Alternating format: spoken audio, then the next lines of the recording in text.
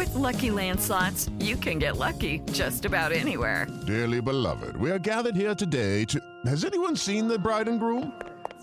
Sorry, we're here. We were getting lucky in the limo and we lost track of time. No, Lucky Land Casino, with cash prizes that add up quicker than a guest registry. In that case, I pronounce you lucky.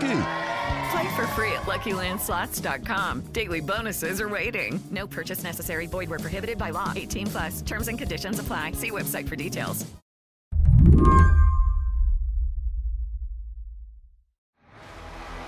For I am not ashamed of the gospel. You only need to spend a few seconds on Grace Point Ministries' YouTube channel to understand that this is not a conventional church. It's the power of God for salvation to all who dare believe it. So we share in suffering. We fight like a good soldier of Jesus Christ.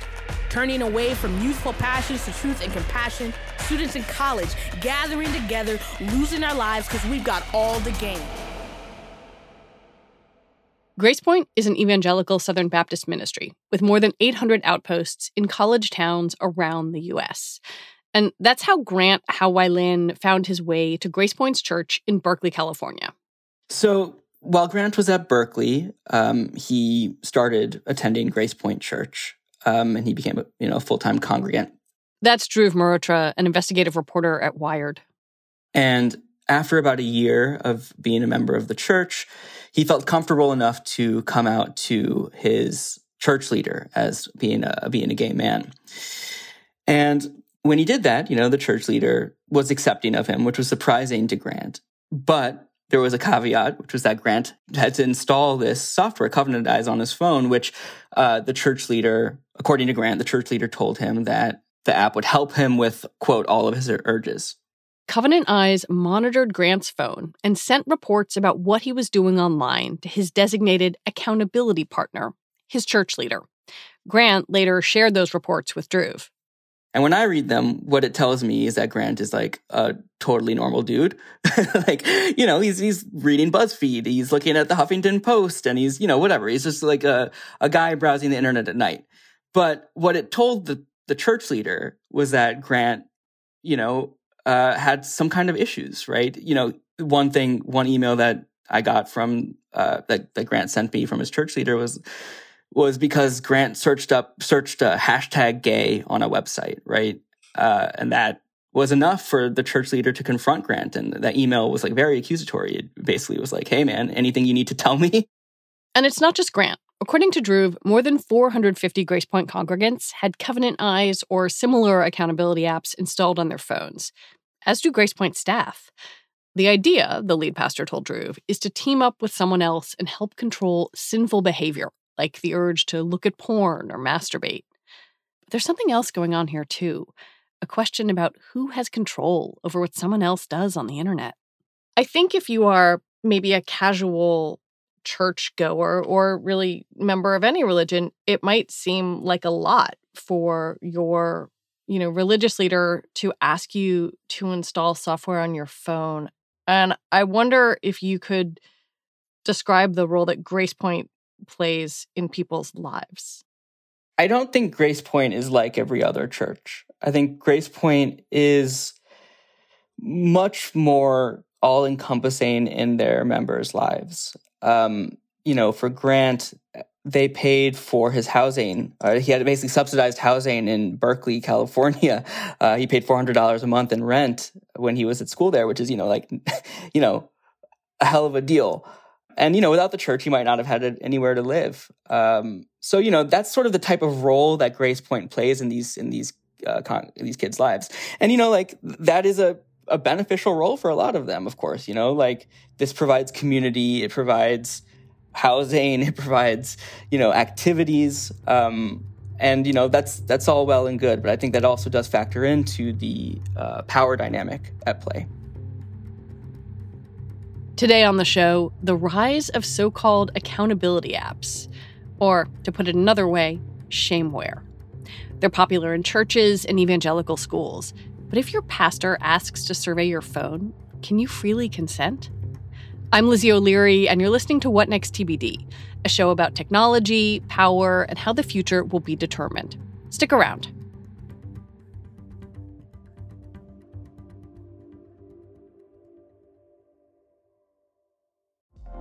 Apple Card is the perfect cashback rewards credit card. You earn up to 3% daily cash on every purchase every day. That's 3% on your favorite products at Apple, 2% on all other Apple Card with Apple Pay purchases, and 1% on anything you buy with your titanium Apple Card or virtual card number. Visit apple.co/card calculator to see how much you can earn. Apple Card issued by Goldman Sachs Bank, USA, Salt Lake City branch. Subject to credit approval. Terms apply.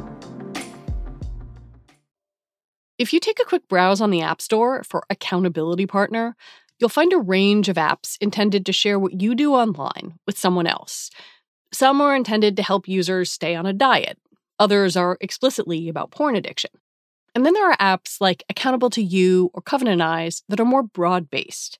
They're not completely unlike parental control apps, but instead of blocking content, they track it.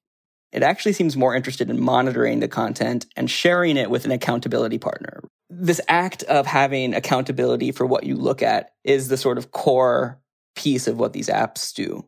So that I look at something and it shares that with you, and you're the person who sort of keeps me honest. Exactly. How exactly does the technology work? Can you walk me through like what someone might do on their phone and then what the person monitoring it might see? So Covenant Eyes, one of the sort of larger players in this very niche ecosystem of apps, it'll take a screenshot of every single thing that you do on your device, multiple per minute is what they say. And, I decompiled the app and I looked through it and there's nothing to suggest that isn't the case. So it is taking screenshots of your device.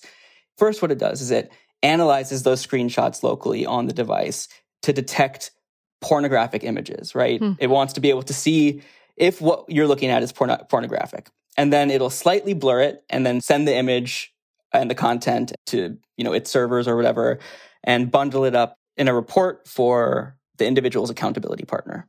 And you mentioned Covenant Eyes, but how many kind of apps like this exist out there?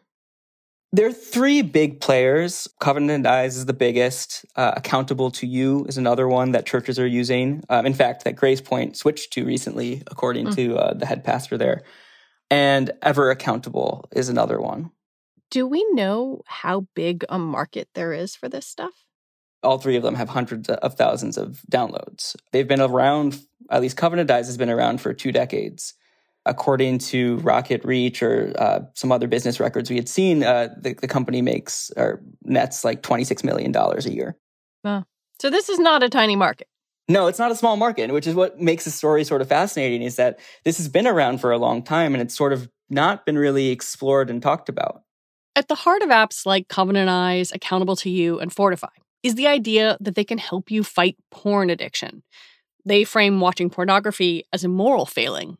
And on the Covenant Eyes website, you'll find links to blog posts that say watching any amount of porn is bad for your health.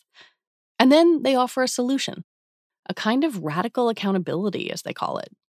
Would you watch porn if you knew you'd have to talk with your pastor or your family about it? Still, some researchers think this idea is dubious at best. I spoke to one expert. Her name is Nicole Prouse. She is a firm believer that these apps don't do anything to actually help an underlying pathological issue, because this isn't an underlying pathological problem.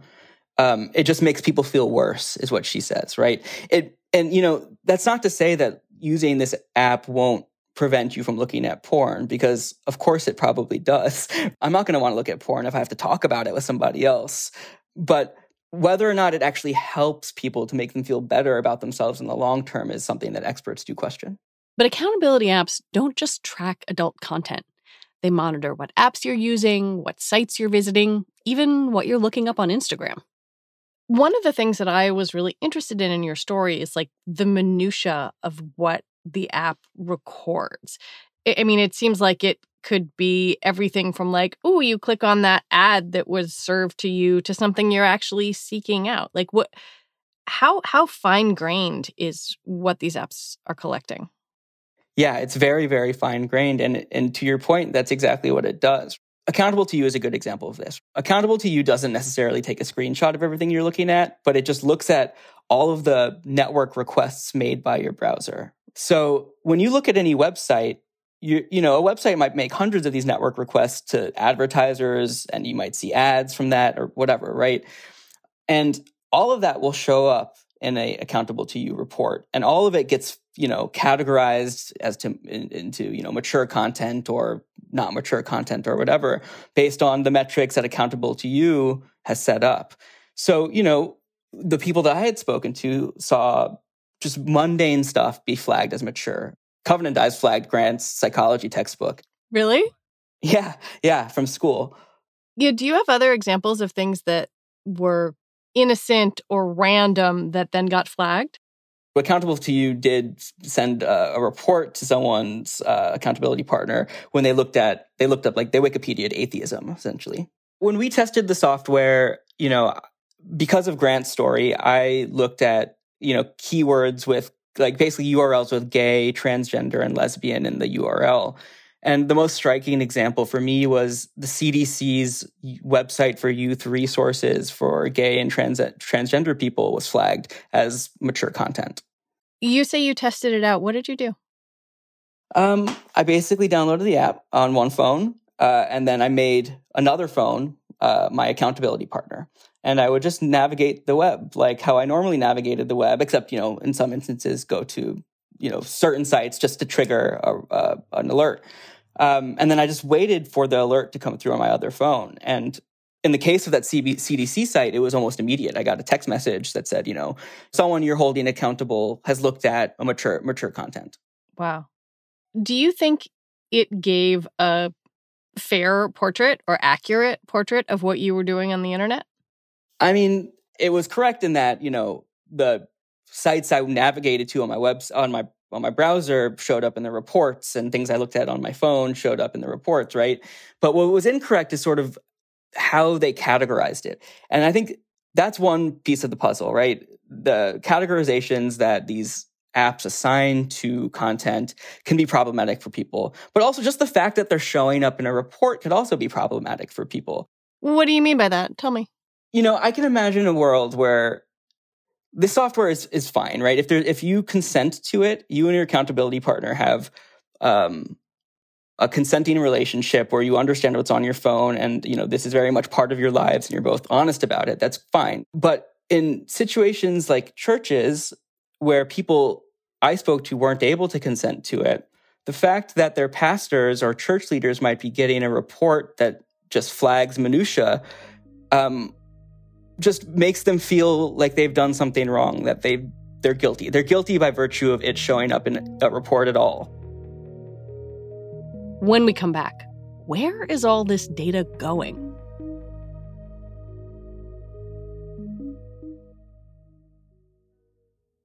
Judy was boring. Hello. Then Judy discovered ChumbaCasino.com. It's my little escape. Now Judy's the life of the party. Oh, baby, mama's bringing home the bacon. Whoa, take it easy, Judy. The Chumba life is for everybody. So go to ChumbaCasino.com and play over 100 casino-style games. Join today and play for free for your chance to redeem some serious prizes. ChumbaCasino.com. No purchase necessary. Void where prohibited by law. 18+ terms and conditions apply. See website for details. This episode is brought to you by Progressive Insurance. Hey, listeners, whether you love true crime or comedies, celebrity interviews, news, or even motivational speakers, you call the shots on what's in your podcast queue, right? And guess what? Now you can call the shots on your auto insurance, too. Enter the Name Your Price tool from Progressive. The Name Your Price tool puts you in charge of your auto insurance by working just the way it sounds. You tell Progressive how much you want to pay for car insurance. Then they'll show you a variety of coverages that fit within your budget, giving you options. Now, that's something you'll want to press play on. It's easy to start a quote, and you'll be able to choose the best option for you fast. It's just one of the many ways you can save with Progressive Insurance. Quote today at Progressive.com to try the Name Your Price tool for yourself and join over 28 million drivers who trust Progressive. Progressive Casualty Insurance Company and Affiliates. Price and coverage match limited by state law. When Dhruv tested the apps, he found that in the Android operating system, they relied on a phone's accessibility features. Accessibility features are meant to help people with disabilities navigate their phones with ease. But when accessibility features are turned on, you can end up granting sweeping access to your phone, meaning some security gaps get wider. Both Covenant Eyes and Accountable to You exploit these accessibility features in the Android operating system. And I wonder how, in order to do what they do, I wonder how the big tech companies think about how these apps work. Yeah, that's a great question. So, to be clear, the iOS version of the app does not exploit the accessibility features. And we also didn't test that version of the app. Apple didn't respond to a request for comment, and I think likely that's just because the app is fine for them. Google, though, on the Play Store, after we reached out for comment about how these apps were functioning, which is abusing the accessibility permission, they took down the apps. And that's because the accessibility permission is specifically for, features for those who are blind or deaf. And that this is very much not providing a service for people with any kind of disability. When I think about this just from a data collection standpoint, it seems like there's a remarkable amount of data collected. What happens to that data? It's a good question, and largely we don't know.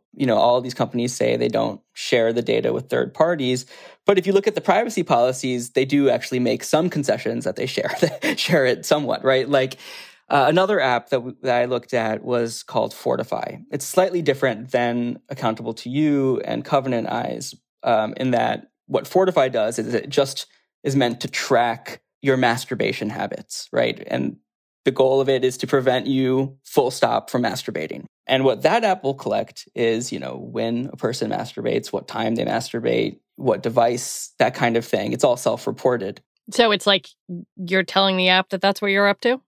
Yeah, exactly. And, it provides you a log of your behavior. And I guess in theory, those kinds of analytics would help you analyze yourself better. But that app, we found, is stuffed with all sorts of ad tech. And the problem there is that there's all sorts of data that gets incidentally shared with companies like Facebook. Like, for example, when you fill out that form that tracks your progress in your journey of stopping masturbating, Facebook is notified. They're not notified of the content, but they know that you filled it out. And kind of more shockingly, Facebook also got the username and password in plain text from individuals who use that app. Apart from data security, another question that comes up again and again in the use of accountability apps is of consent, and whether the power imbalance inherent in a congregant and pastor relationship allows people to make a free choice. You talked to a lot of people who use these different apps. Did they feel like they understood what they were getting into? Yeah. Definitely. I think everyone knew what the app was doing. They might not have known that it would flag content the way it did, or that their pastor or church leader would react the way that they did when they saw the reports, but they all were aware. But they, at the same time, right, most of them did not consent to put the software on their phone, right? They didn't have they didn't feel like they had a choice. Well, let's explore this issue of consent because, right, they knew what they were getting into, and yet what? They felt like they were in a pressured relationship because someone, a pastor or a church leader, kind of strongly encouraged them to do this? Yeah, that's exactly it. One expert I spoke to at the EFF just summarized it pretty well. The Electronic Frontier Foundation. Yeah, at the Electronic Frontier Foundation. She said that, one criteria of consent is that you should feel empowered to say no.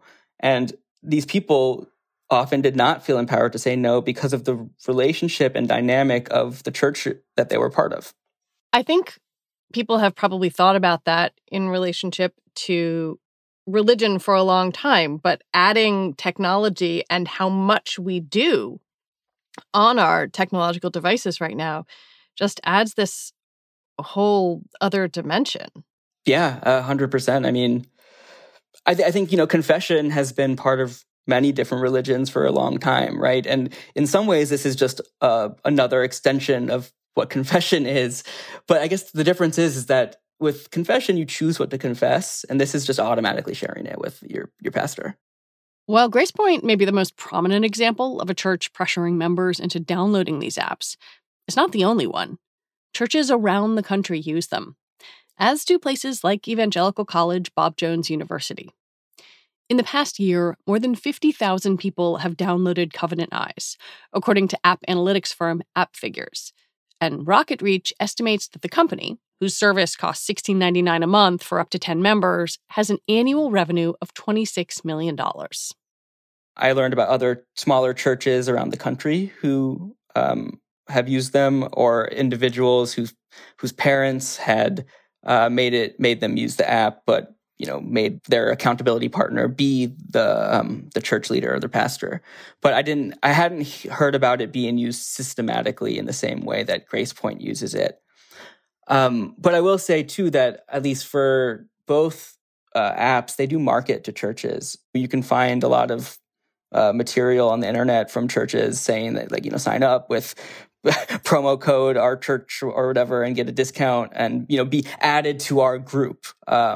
So you can, presumably send the church leader or the pastor your web history. Grace Point posted an interesting response to your reporting, basically saying that they wanted people to have friends and not members of the church as their accountability partners because of this power dynamic. But then they also had this point in their response saying basically that this stuff is popular. And it made me wonder, where you think the market for accountability software is going. Is it just growing? That's a good question. I honestly don't know if it's growing. But I will say that after we published the article, a lot of people reached out to me and they said that they loved the software, that they hated the article. I think the point still stands that this is about consent. When you have church leaders in this position to force kids to install an app, it's a dangerous place to be, especially when, these are young men who are exploring their identity. Dhruv Mehrotra, thank you so much for talking with me. Thanks for having me. Dhruv Mehrotra is an investigative reporter for Wired. And that is it for our show today. What Next TBD is produced by Evan Campbell. Our show is edited by Jonathan Fisher.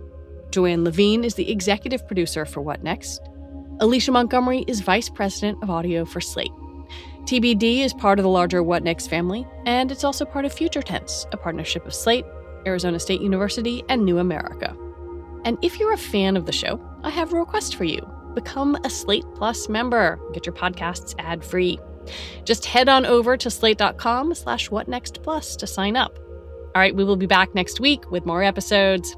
I'm Lizzie O'Leary. Thanks for listening.